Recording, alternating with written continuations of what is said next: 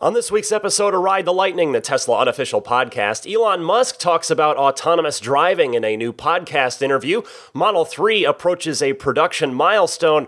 Party mode and camper mode are the next two modes set to come to your Tesla soon, and more.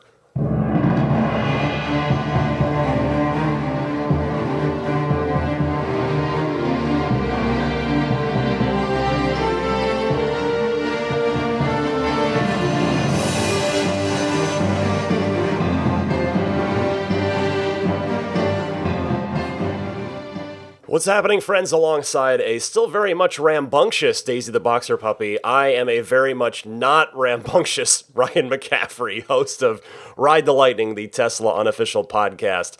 This is episode 186 for February 24th, 2019. And as you can probably already tell, I have been under the weather this week. I'm still trying to battle through it. I'm all congested. My voice is not in good shape, as you can hear, but I will do my best. I've got some water with me, and I'm just going to try and power through this podcast, because you know what? The podcast must go on.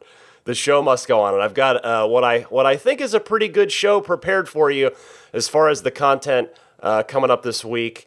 I will tell you, we finally had a break in the rain here in the Bay Area, so I finally got a chance to wash my car last weekend. My goodness, does it feel good to have a nice, clean car again. So that's been nice. Also nice, Model 3 deliveries are really starting to happen across Europe now, and the first deliveries are happening in China as well. So I'd like to send a very heartfelt congratulations to all of you new owners in Europe and China as well. I'd certainly love to hear your impressions. If you feel like sending in a recording there, I give you the Ride the Lightning hotline info on how to call in later on in the show, although if you're a regular listener, you probably already have it memorized, I would imagine. Well, let me get started right away. I'm not going to waste your time at all. I try never to waste your time, but especially when I sound like this, because you probably want to hear as little of me right now as possible, but plenty of fun Tesla stuff to get to. Thankfully, I've got some Elon Musk clips for you, so you can listen to him, a little more of him and a little less of me. Well, Elon did a podcast interview this past week with the ARK Invest podcast, which was largely centered on autonomous driving. The hosts, Tasha Keeney, an analyst at ARK Invest, and Kathy Wood, the founder, CEO, and CIO at ARK Invest. Kudos to them for getting the interview with Elon. They went over to the Tesla factory here in the Bay Area over in Fremont. So I encourage you to go check out the entire interview, but I've got a few highlights for you just about the most sort of Tesla-specific relevant things. Again, the interview isn't like completely... it's Tesla-focused in that it's about autonomous driving, but that is its laser focus. So this first clip is Elon talking about the nature of exponential curves, and specifically about commenting on how Tesla missed their production goals in 2017, and sort of how that really matters in the grand scheme of things. Elon. Yeah, I want to emphasize that if I give estimates, there's a lot of guesswork here. Oh. And especially on an exponential curve, a year or two difference is enormous. Obviously, Tesla, we got a lot of criticism for the number of cars we delivered in 2017. Because if you say like the area under the curve of production in 2017 was quite small because it was the beginning of an exponential ramp. But then once that got going, the area under the curve was enormous. And that's why people were so shocked. I kept trying to say this, but people don't understand, I guess, what an exponential means. Or they don't. They're all linear thinkers. Yes, exactly. So like last year, we basically doubled our global fleet. Cumulatively, we made and delivered about as many cars as we had made in our entire history. I know. Right, exactly. Crazy. You guys know, but I'm just crazy for the audience out there. Most people thought it was impossible. Yes. And if you do a linear extrapolation, it certainly would be. But when making estimates against an exponential, small changes in the calendar breakpoint have enormous percentage differences. The time difference is small, but the percentage difference is enormous. I'm saying things that you guys know, but this is for the broader audience out there. Yes, no, we want this. Yes, we want people to understand this. Right. Like getting to 5,000 cars peak production per week was offset by approximately 6 months from my initial estimate last year. So I thought we'd be there end of 2017. It took us 6 months longer. In the grand scheme of things, 6 months delay for a massive new program is not much. But this was characterized in the press in terms of the percentage of units instead of a calendar shift. And so it was perceived as a massive shortfall when in fact it was merely a 6-month delay. And when I give these, say, my guesses for the future, if you move 6 months or 12 months, these numbers it can be 50 to 100% different. So, but if you say like, what's my guess for 2021 is 1.5 million cars for Tesla. Well, I both agree and disagree with Elon on this. I mean, he's right in that in the grand scheme of things, 6 months isn't a big deal. But where I disagree is that within the context of Tesla as a growing and viable business, that 6 months was a very, very big deal. You know, there was a lot riding on that, and it was a very delicate time for the company, both in terms of its short-term and its long-term success. So I half agree with Elon on that one. In this second clip, this is a short clip, but a really interesting comment from Elon on how he views Teslas in the context of autonomous driving. Absolutely. You can sort of think of our cars, maybe long-term, as being effectively carriers for the autonomy software. Yes. So it's like they're a vehicle, literally and figuratively, for autonomy. That's the software that rides on them. Well, that's really interesting, but I think it's important to remember the context of this conversation specifically, which is entirely about autonomous driving. So to that end, yes, Elon's right about Teslas being Trojan horses for autonomous software, but do remember, which he says later in the interview, by the way, that of course the overall purpose of Tesla is, as you know it by heart now, to accelerate the world's transition to sustainable energy. Clip number 3 here, Elon talking about how confident he is in the progress of full self-driving and how that's going. Take a listen to this. No, I still think the last 10% of autonomy is extremely difficult, or even the last 1% of autonomy is really difficult. I think there's like a couple of things that would be helpful to calibrate with the audience. And if I may go back to one thing, like generally, like for example, if I say we will reach 5,000 cars a week, what I mean is that's the peak production. But then just for reference, if you have peak production of X, then you're going to be like somewhere between 80 and 85% of that for average production through the quarter when taking public holidays and equipment maintenance into account. Then also defining autonomy or full self-driving, I think we will be feature complete full self-driving this year, meaning the car will be able to find you in a parking lot, pick you up, take you all the way to your destination without an intervention this year. I would say that I'm certain of that. That is not a question mark. However, people sometimes will extrapolate that to mean now it works with 100% certainty, requiring no observation perfectly. This is not the case. Once it is feature complete, then you're sort of kind of the march of nines. Like, how many nines of reliability do you want it to be? And then when do regulators agree that it is that reliable? So there's feature complete for full self-driving this year with certainty. This is something that we control, and I manage autopilot engineering directly every week in detail. So I'm certain of this. Then when will regulators allow us even to have these features turned on with human oversight? That's a variable which we have limited control over. Then it's when will regulators agree that these things can be done without human oversight? That is another level beyond that. So these are externalities we don't quite control, and the conservatism of regulators varies a lot from one jurisdiction to another. My guess as to when we would think it's safe for somebody to essentially fall asleep and wake up at the destination, probably towards the end of next year. That's when I would think it's most likely it will be safe enough for that. I don't know when regulators will agree.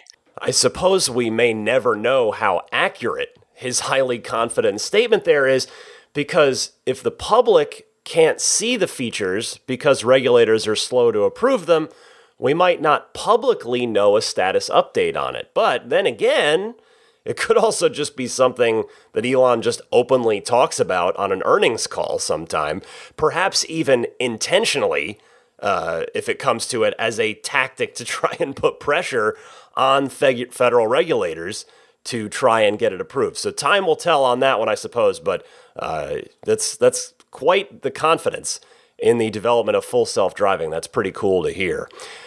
Next up, speaking of confidence, here's Elon just kind of reminding everybody what his strengths are and who he sort of really is as a person in the professional world. Well, first of all, I think it's helpful to clarify with people. People think sometimes that I'm like a business person or finance person or something like that. I'm an engineer. I do engineering, always have. So I wrote software for like 15 years, 20 years, and I understand technology and software at quite a fundamental level. I know what we need to solve to make full self-driving feature complete. I think we've got an extremely good technical team. I think we really have the best people. It's an honor to work with them. I'm certain that we will get this done this year. I love his confidence in the team. And if it's fair for me to say so here, the confidence in himself as well. He says, basically, hey, I'm an engineer. I know what this is going to take, and I have the best team with me. That fires me up hearing that. I like hearing that. I can't wait to see what 2019 produces in the way of autopilot advancements.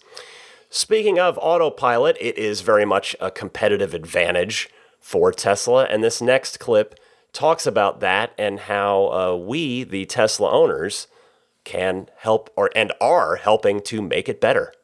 The advantage that we have that I think is very difficult to overcome is that we have just a vast amount of data on interventions.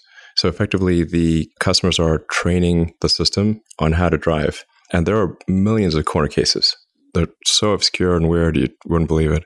I mean, there's different road markings, different rules in different countries, different expectations. You've got rain, snow, sleet, hail, hurricanes, floods, fires, smoke, dust.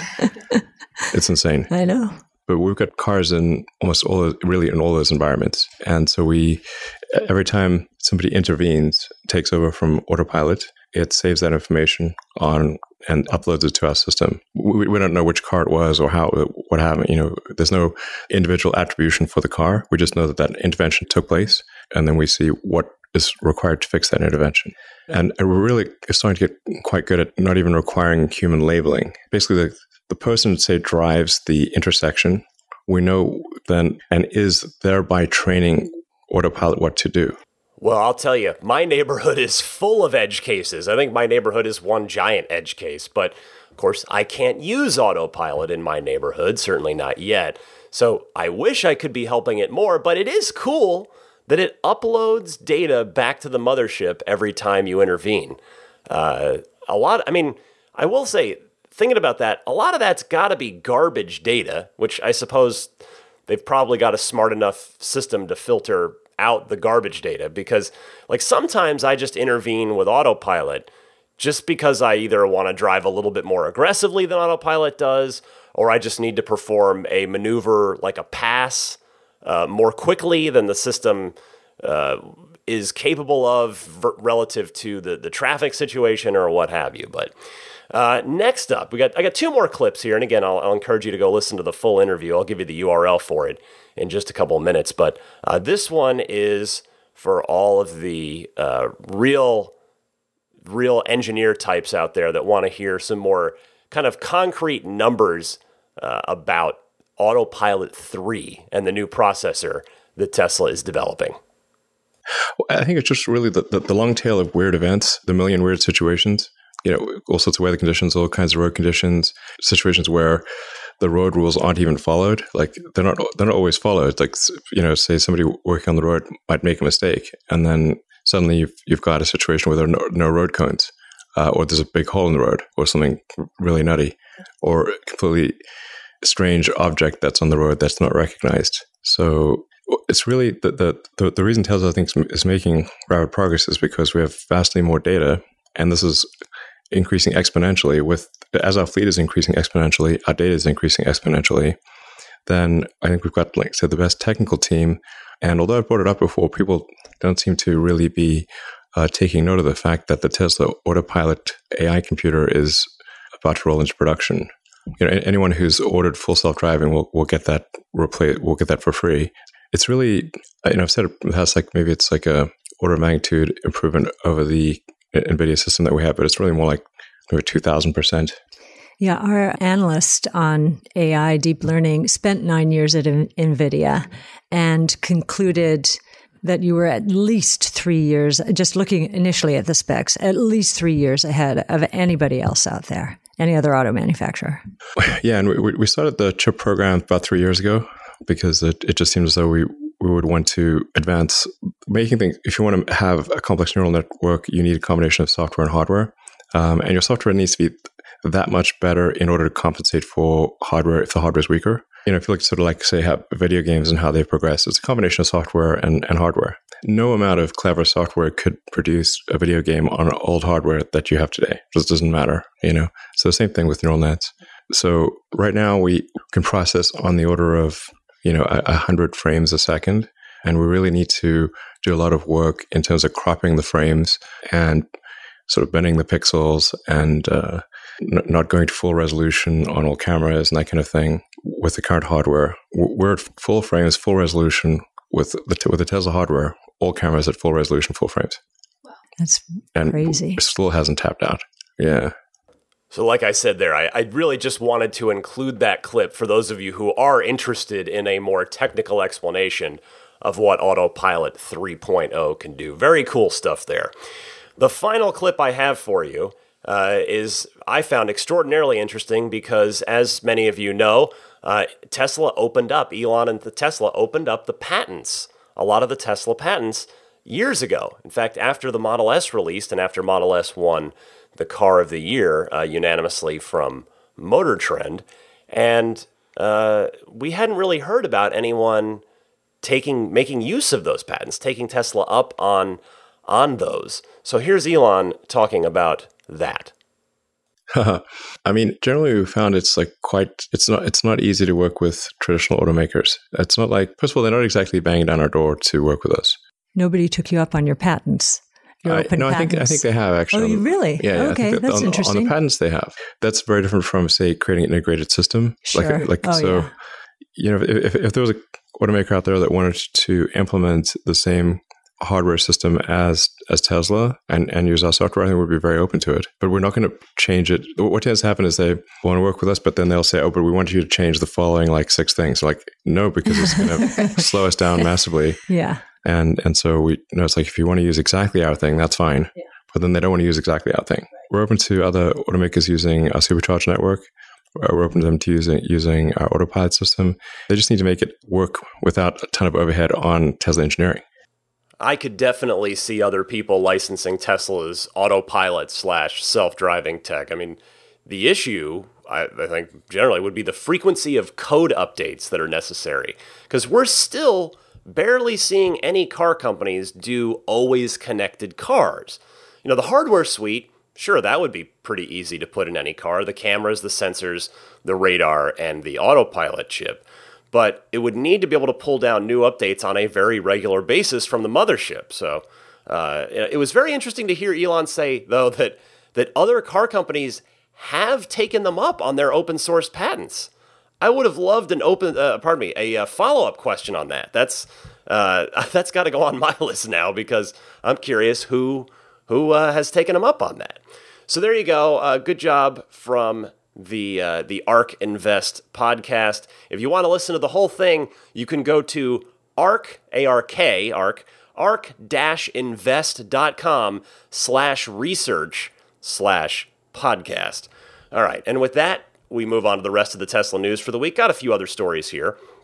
We don't think much about the Model 3 production numbers anymore. I mean, if you remember back a year ago at this time, in fact, a year ago to this day, February 22nd, as I record, was the day that I and all of the day one non-Tesla owner reservation holders, the first batch of people were invited to configure and order their Model 3s. So the 1-year anniversary of that. Anyway, point being, a year ago at this time, we were all regularly agonizing over Model 3 production numbers. But things have smoothed out, and now we don't really think about it anymore. But here you go. The Model 3 is very much approaching a big production milestone. According to the Twitter account at Model 3 VINs, which I've cited on this show before, they track VIN registrations for Tesla. The company is now almost to 300,000 VINs registered. They're at 292,000. Now, to be fair, these are VIN registrations. These cars haven't all been produced yet, but it's nevertheless certainly a really healthy sign. And as my friends at Teslarati note, of those, Tesla has already registered 44,000 VINs here in Q1 just for North America. And we're only in February. And we've seen, I see it every day. The Bay Area people that see truckload after truckload after truckload of Model 3s heading north on US 101 towards the docks to be loaded for shipping to China and Europe. A lot of the VINs, a lot of the production is going overseas this quarter. So real nice surge there. Some just good stuff. Now, related to this, Elon tweeted this week that, quote, annualized production rate at the end of 2019 is probably going to be around 500,000, i.e. 10,000 cars per week. Deliveries for the year still estimated to be at about 400,000, he says, end quote. So there you go. Production just continues to move along. Now, remember from the earnings call, let me just put a little context on that for you. The 10,000 cars per week is total global production. That's 7,000 cars a week in Fremont, meaning 5,000 Model 3s a week, 2,000 S's and X's, roughly about 1,000 each. And also the 3,000 cars per week that they expect to get out of China by the end of the year. And those are all going to be Model 3 vehicles. So there you go on that. Just good stuff for Tesla production. Next up, Consumer Reports has revoked their recommend rating for the Model 3. Jake Fisher, the senior director of automotive testing at Consumer Reports, says, quote, when we look at the Model 3, a lot of the issues are the electronics. There are some issues replacing the dashboard screens, for instance, but we've seen other issues in terms of the trim breaking and the glass, end quote.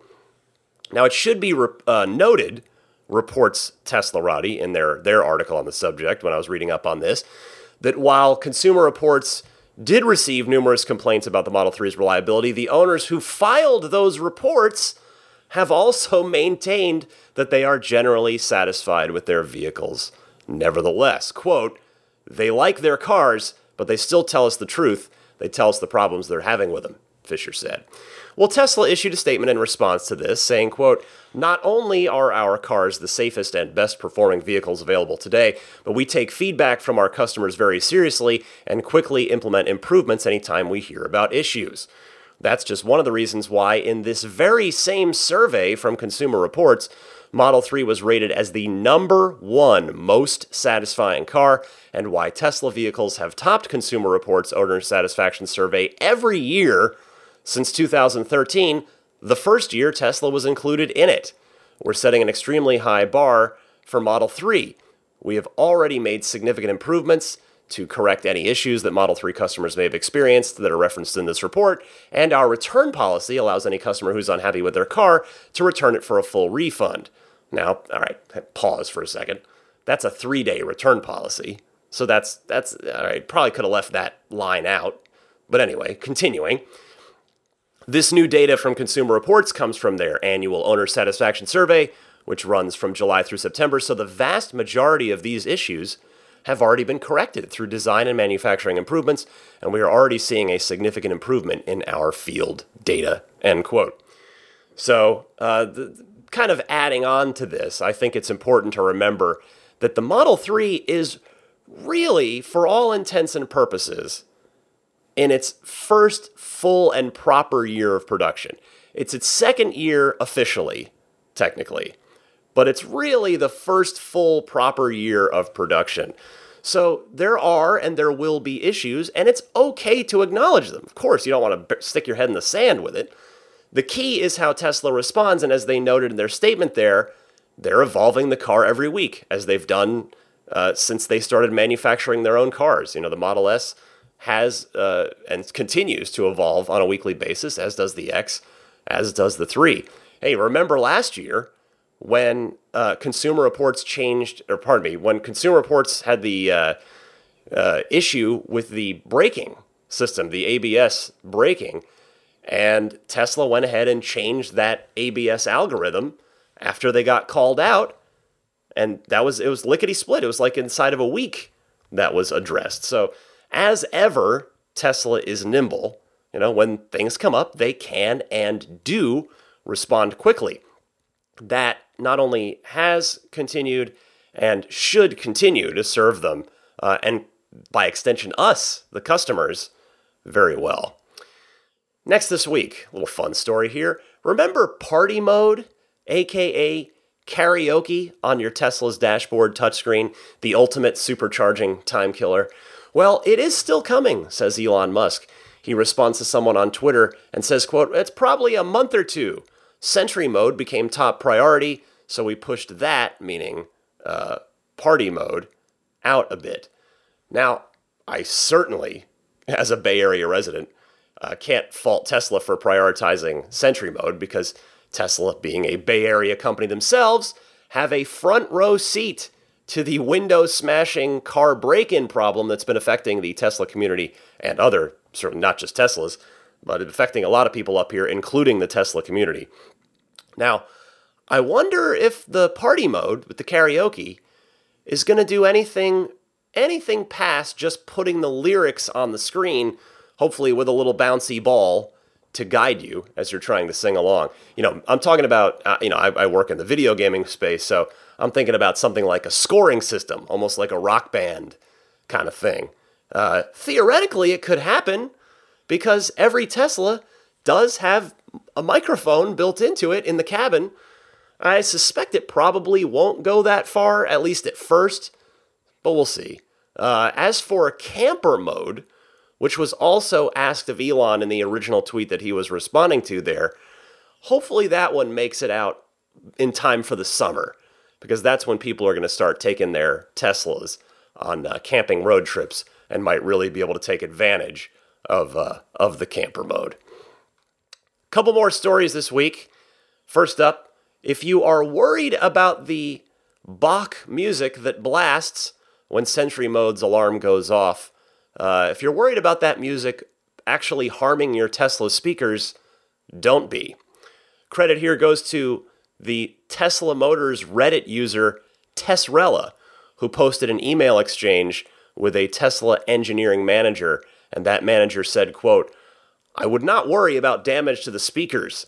Even the subwoofer employs a high-pass filter to protect from the insanely low frequencies that Takata and Fugue employs.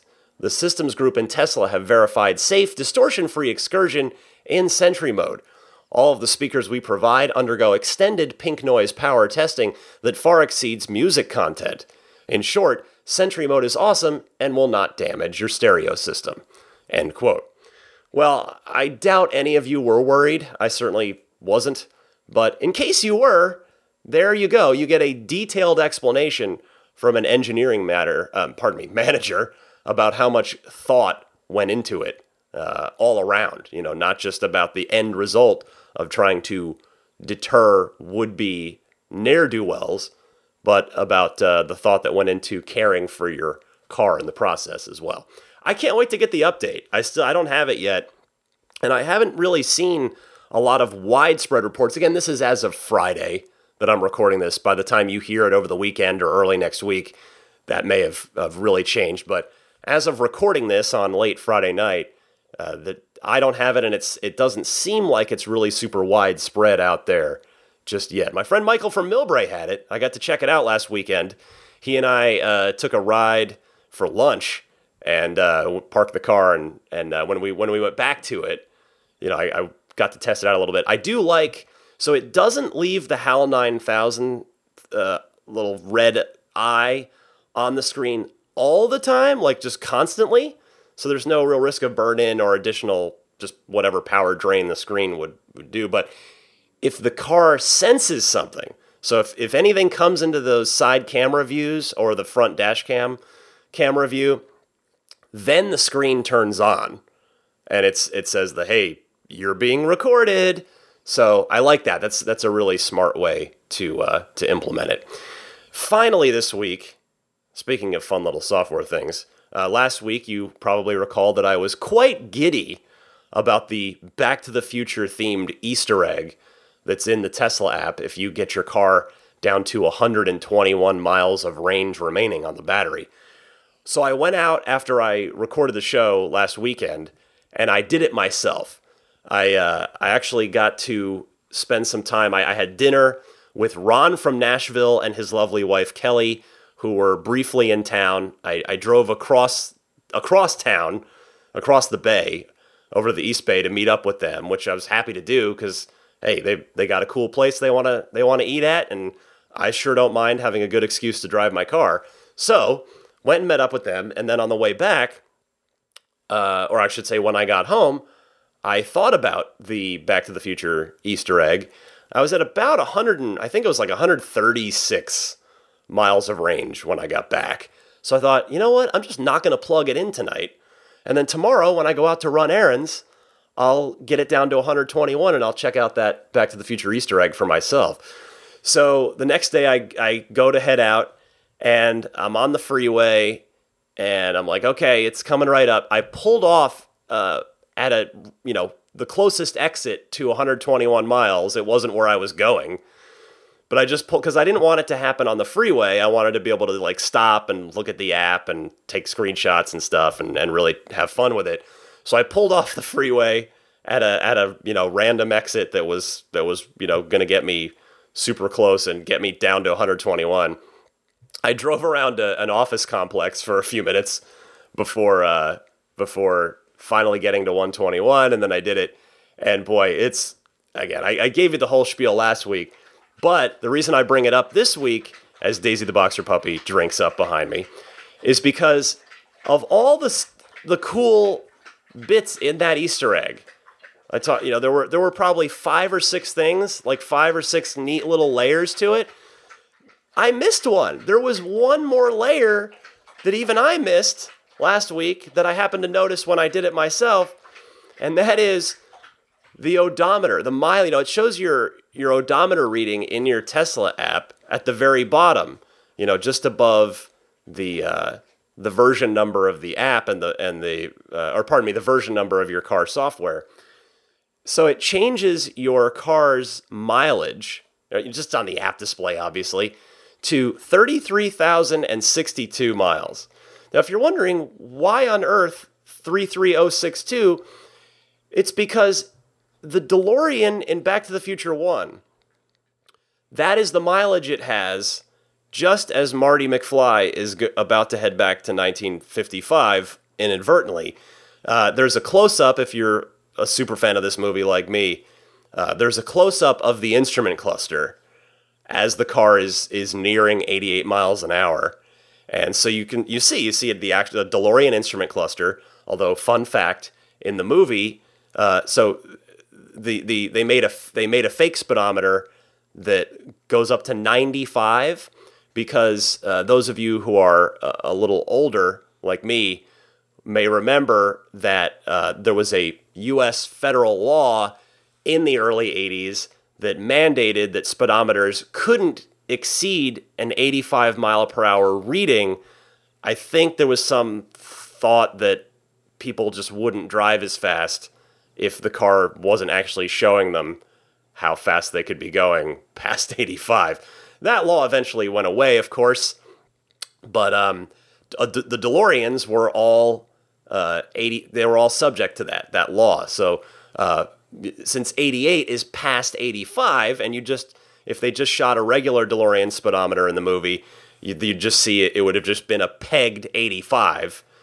They wanted a little extra effect for the film, so they actually, like I said, did a great job of making one that went to 95. It looks totally stock, like it fits right in. You'd think you'd never know it unless you were a DeLorean maniac like me, that goes to 95. Anyway, the mileage there, when that close-up happens, that close-up shot in the movie, is 33,062 miles, which Tesla's app team went so far as to include in this Easter egg, which, again, I love it. That is just that is the pure definition of fun, and it just could not be more laser targeted at me. Anyway, that's it for the Tesla news this week. I need to let you guys talk for a little bit, so I've got, as usual, some excellent Ride the Lightning hotline calls queued up from all of you, which I will get to right after this. I need a drink of water.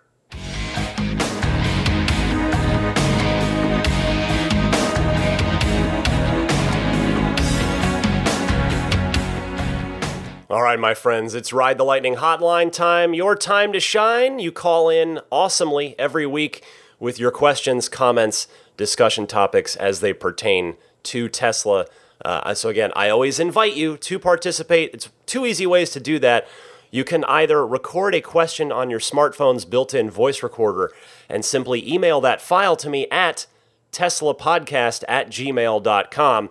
Alternatively, you can call and leave a message anytime on the Ride the Lightning hotline. Dial 1-888-989-8752. Again, that's 1-888-989-TSLA. Either way you decide to call in, please try to limit your call to a minute and a half tops. Between minute and a half, that's ideal. Thank you very much in advance for that. And this is the part where I plug Life on Record for supplying me the Ride the Lightning hotline that you can call into. So if you know someone special with an upcoming birthday, anniversary, graduation, or some other special occasion, you can give them a unique gift of recorded voices from friends and family telling them why they're special. The recordings can be podcasted, or you can put them onto a keepsake. Visit lifeonrecord.com to learn more. Gil from San Diego is going to kick us off this week as a question about detailing. Gil, take it away. Hi, Ryan. Gil from San Diego. I've been wondering this for a while now. When you do a paint protection film or ceramic coating or a combination thereof, can you still have your car washed normally? My sense is you can't, and this sounds horrible, but I haven't washed my own car in a very long time, and so it would really would be a problem if I can't take it to my car wash guy to have them wash it. So just curious if that rules that out, because I'd love to do it, but at the same time it would be very difficult for me to not be able to sort of take my car to car wash as usual. Thanks. Love the show. Hey, Gil, you can totally have your car washed any way you want. The paint protection film is to help guard against rock chips, and the ceramic coating is basically just a super wax that lasts 3 to 5 years. So the reason that detailers, or at least mine, prefer it to be done a certain way is just to make sure that you're not introducing foreign elements into the washing and cleaning process. For instance, a washing mitt that may have picked up a bit of grit in it. If you're not using grit guards, then that gets rubbed into the car somewhere else. That can make for a less than ideal long-term situation with the finish and everything. So stuff like that. But those products, PPF, ceramic, they're there to help you for sure. If I make it sound like it's a hassle, it's just because I'm really, really picky about my stuff in general. I've been that way my whole life. But, especially with this car, which I waited so long for, and quite frankly, it's the most expensive thing I've ever bought in my life, other than our house. So I want to make sure to take as exact and perfect care of it as I possibly can. That's my happy place. That's what keeps me happy. But you don't have to be as picky as I am in order to benefit from paint protection film and ceramic coating. Thanks for the call, Gil. Mike from New Jersey wants to make a little note here about projected range and sort of the way the car displays your range and energy. Mike, go ahead. Hey, Ryan, this is Mike from New Jersey. So the Easter egg conversation last week sparked a thought for me due to the 121 miles of range left needed in order to see it. It's not actually related to that, but it did lead me to a simple idea that I wanted to share with you and get your thoughts on. So the range we see towards the top left of our Model 3 screens, to the right of the speedometer as I understand it, is the range the car is rated to get for the current state of charge without any energy usage or current temperatures factored in. Due to this, I found it somewhat useless, but I learned about 2 weeks into owning my Model 3 that we can change the readout from what I'll call rated miles remaining to a battery percentage remaining like we'd see on our phone. Still based on the current battery charge, but getting better on the usefulness scale.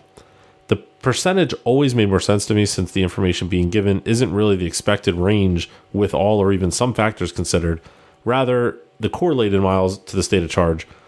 In that case, the metric we're actually looking at is something more like a discharge velocity, in that the information we can glean from that number is only useful over time as we see it fall and at what rate. So here's what I'm thinking. Why not give us the option to display the energy screen's projected miles based on the previous 30 miles driven in that space instead? That number is way more accurate and is based on actual energy consumption. What do you think? Wouldn't that make more sense for most people? Love the show and look forward to hearing from you. Good stuff here, Mike. And you make a good point. If I remember my week-long experience with the original Roadster correctly, when I was taking care of one for eMotion Rentals, the Roadster, I think, did give an option of displaying either the rated range remaining or the actual range. I'm not 100% on that, but I think that's what the case was. I'm not sure why Tesla does it the way it does on the 3. I mean, as you noted, you can change it to battery percentage. I would think it defaults to miles remaining just because that's probably the friendliest way to onboard new people into an electric vehicle, is to show them like a tangible thing that's easy to get. Like, with a percentage, they have to kind of convert that to something in their head, potentially. Anyway, remember too, the other thing I want to say is on the long-range rear-wheel drive Model 3, the car can actually reliably get its rated range. So it turns out to be a pretty accurate measurement, but I agree. It'd be nice to have an option to display the number from that energy graph screen. Thanks so much for your call, Mike. Paul from Norway has a traction control question up next. Hi, Ryan. This is Paul calling from Norway, the Tesla capital of Europe. First-time caller, long-time listener. In episode 185, there was this lady who was thrilled about the performance of her Model 3 in winter conditions. I have a Model X, and I'm also quite happy with my car, mostly. However, going downhill and the car is regenerating and it's slippery, I have the impression that the traction control might be disabled. It's like the car doesn't detect that it's lost traction.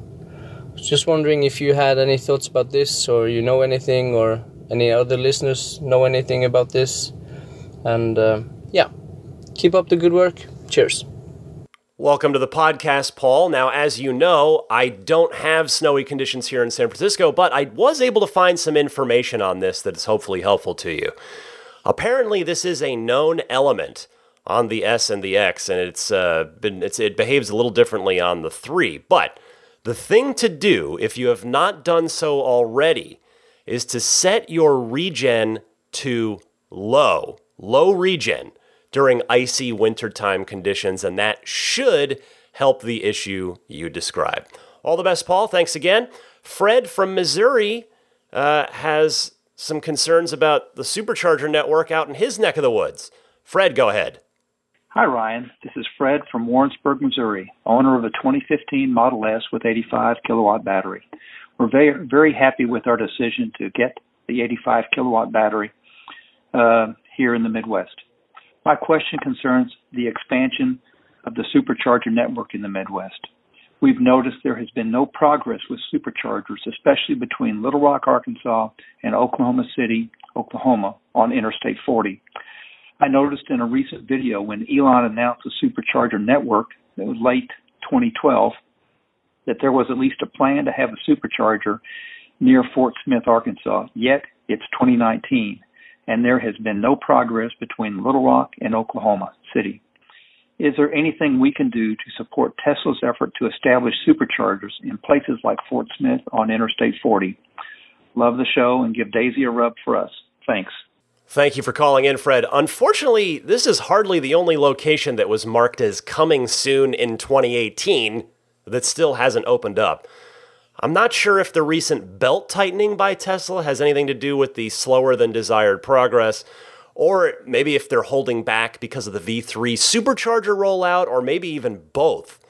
One thing, though, this was pointed out to me. I'd heard of this website before, but it had apparently run into some technical problems, but it's back. So anyway, supercharge.info, supercharge.info is this awesome website that actually tracks the construction and opening of new superchargers all around the world. It tracks all the permits and keeps tabs on everything. So check out supercharge.info.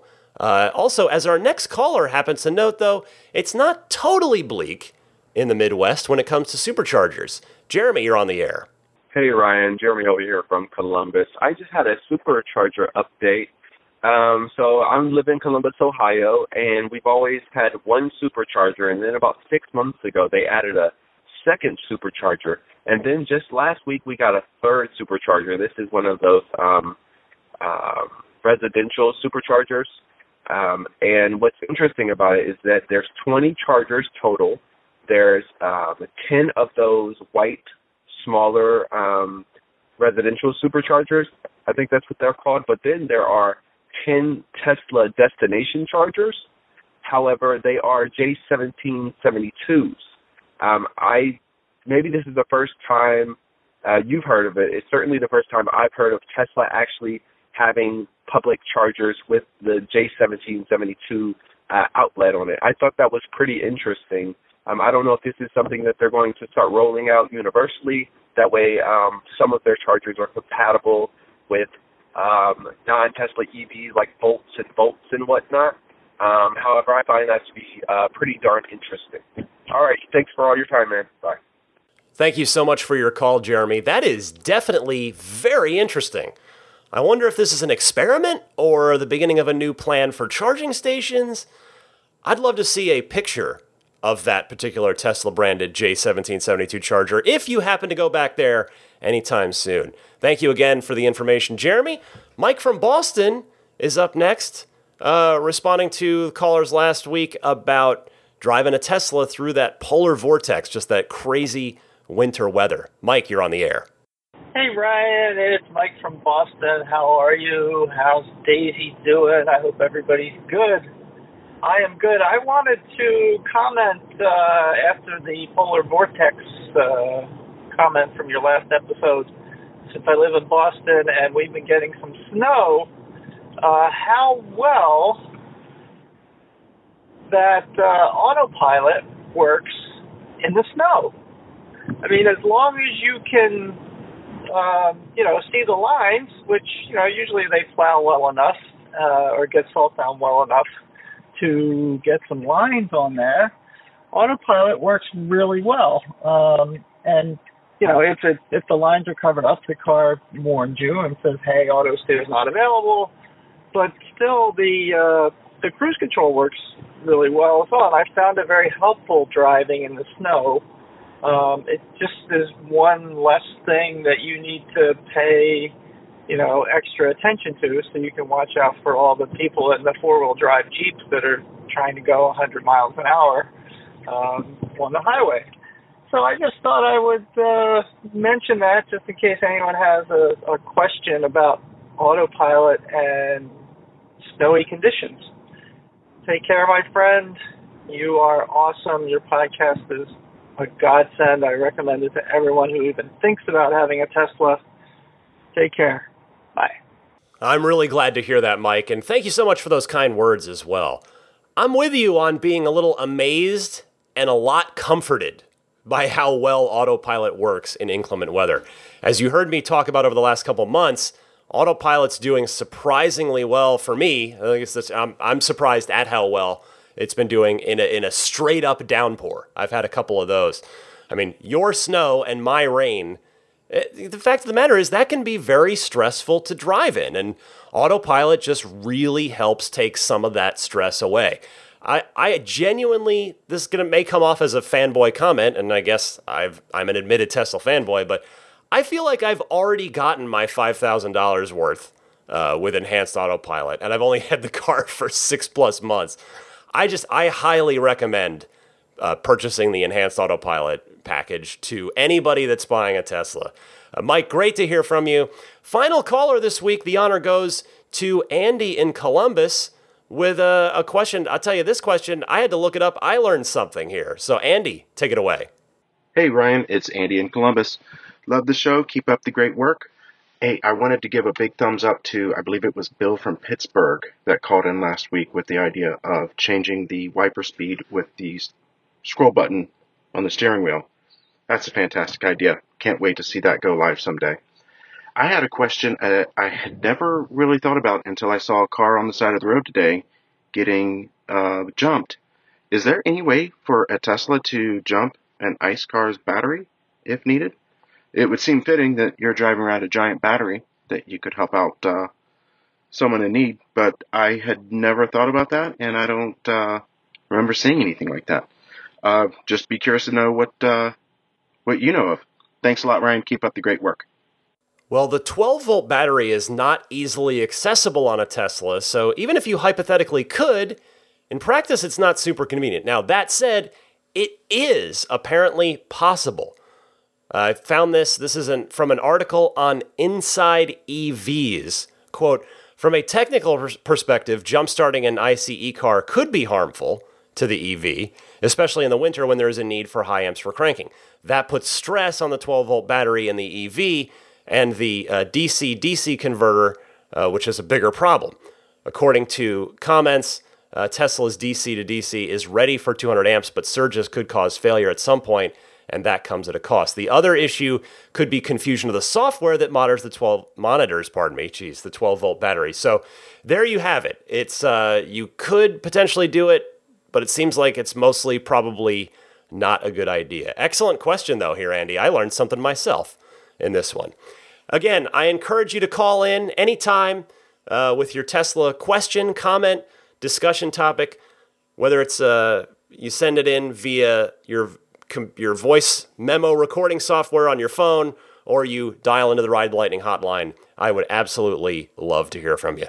Be right back with an update on what I've been up to in my car. I'll got the pro tip of the week, and then I'll wrap things up for you right after this.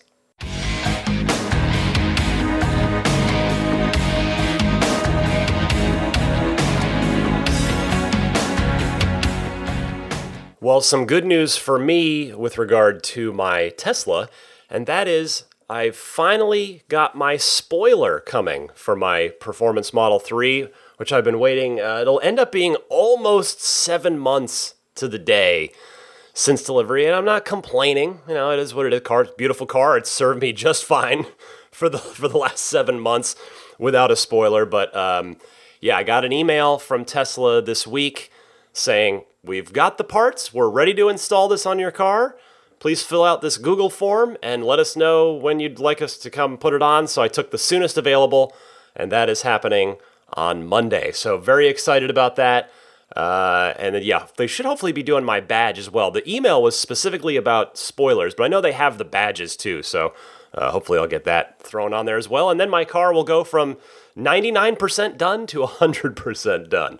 Speaking of accessories for the P3D, though, I did want to pass along something for everybody, and that is if you have a Performance Model 3 with the 20-inch wheels, Tesla is now finally offering snow chains for the 20-inch performance wheels. It's $290 for a set.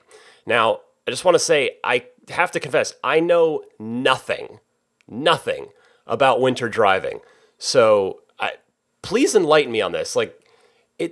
Isn't it probably not a good idea to be using the 20-inch summer tires in the winter, period, even with the snow chains? And the reason I say that is because on the Tesla store website for this exact product, for the 20-inch snow chains, they're pictured with the Michelin Super Sport summer tires that come with the car. And I thought, those tires are basically supposed to be any summer tire, is unsafe in winter conditions. So I don't know. But in any case, there you go. The chains are available if you have a P3D and need them. Let's go to the pro tip of the week. Ryan from Denver. This one's more of a courtesy tip than a pro tip, but I thought this was good. I wanted to play this. So Ryan, take it away. Hey, Ryan. This is Ryan from Denver calling, and I just wanted to offer a courtesy tip rather than a pro tip. One of the things I see happening a lot is Tesla drivers using the head-first superchargers when there are a multitude of other superchargers available. One thing I like to try to do is not park in either the head-first or the linked supercharger to the head-first, because those should really be left for vehicles with a tow hitch on them. And if you block those, then if someone comes with a tow hitch, they're going to be unable to supercharge or not supercharge without taking up multiple spots. It's a pretty easy thing to do when there's not very many people in the supercharger. So I just think that that's something that everyone should be aware of. Thanks. Thank you, Ryan. I think that's a great courtesy tip. I confess that I need to take heed of this tip myself. I took a head-first spot back at Indio on my return trip from Arizona to San Francisco. Now, at that station, there were a lot of head-first spots in my defense, but you're right. It would have been more polite to take a regular back-end spot and leave those head-first spots for Model X's that are towing stuff. Good call, Ryan. Feel free to send in your pro tip if you've got something neat about your Tesla that you've learned that maybe isn't super obvious. Please feel free to call in with it using the call-in info I gave you earlier in the show during the Ride the Lightning hotline. All right, that will bring us to about the end of the show here. I want to mention the Patreon. That is the foremost way you can support the show if you so choose. It's purely voluntary. If you see fit to do that, you can find more information at patreon.com/Tesla Podcast. Patreon is spelled Patreon. That is always appreciated for anybody that checks it out and maybe considers supporting me there. Meanwhile, AbstractOcean.com, they've got their tempered glass screen protectors. They've got their center console wraps. They've got their TESLA lettering on the back for you to replace the T logo on the back of your Model 3. I've seen a few of those out and about, and yeah, when they're installed properly, I think they look super nice. They look factory and they look good. So they've got all kinds of those Tesla accessories, the puddle lights, those are a big one too. Check all that stuff out. Pile it all into your cart at once because they've extended a very kind discount to listeners of the show. 15% off of your first order if you use the coupon code RTL Podcast at checkout. RTL Podcast, all one word, for the 15% off your first order. Immaculate Reflections. I guess hopefully I'll be seeing Jeff one more time in order to, once I get my spoiler and badge, he can finally do the ceramic coating on the trunk panels. Since I've got to get those sticky things on first, the spoiler and the badge, and then he's going to finish that final ceramic coat on that piece. The rest of the car is all ceramic coated.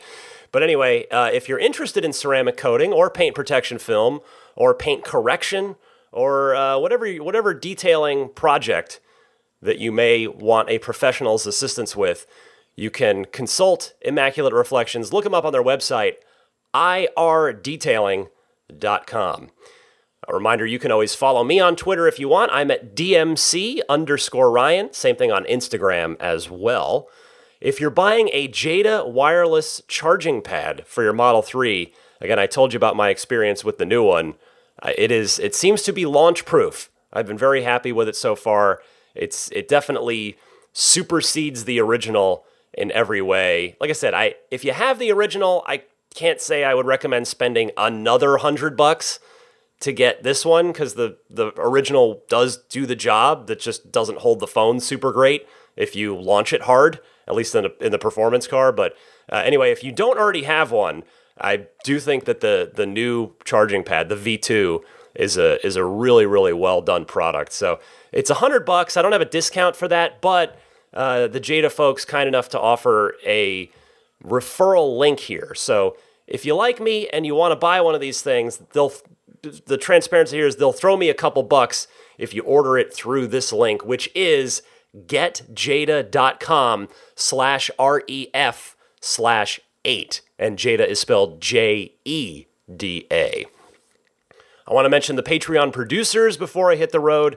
They are the fantastic folks who support me at one of the higher levels. The producer level really helps make this show happen because of, again, the time, the energy that goes into this. It is not insignificant.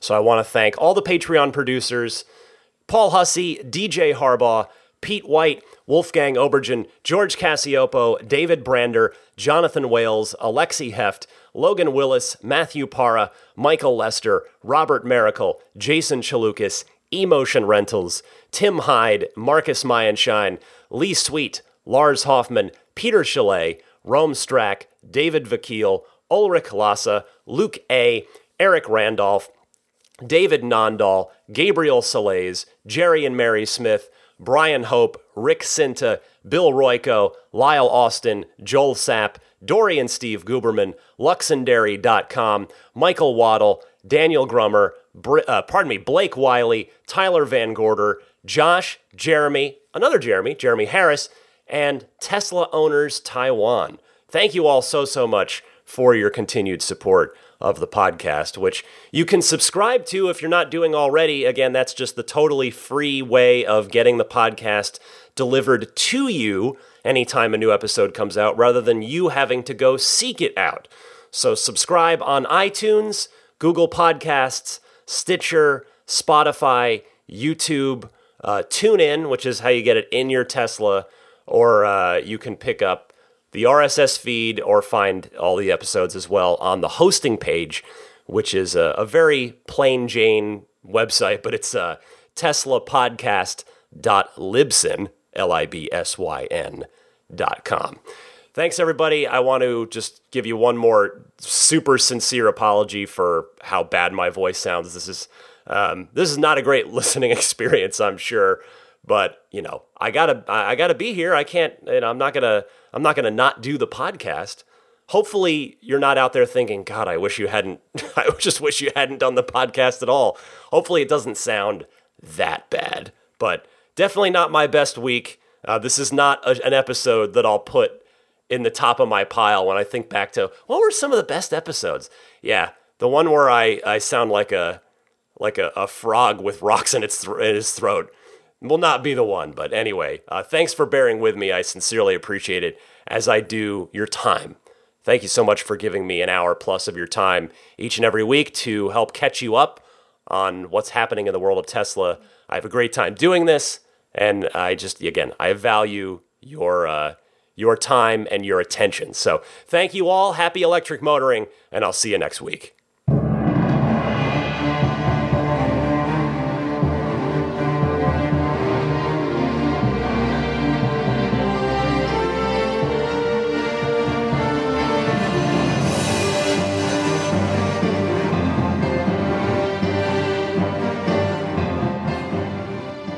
I mean, I think a Tesla is the most fun thing you could possibly buy ever. That's what it's meant to be. Well, our goal is to make it's not exactly a car. It's actually a thing to maximize enjoyment. Make it maximum fun.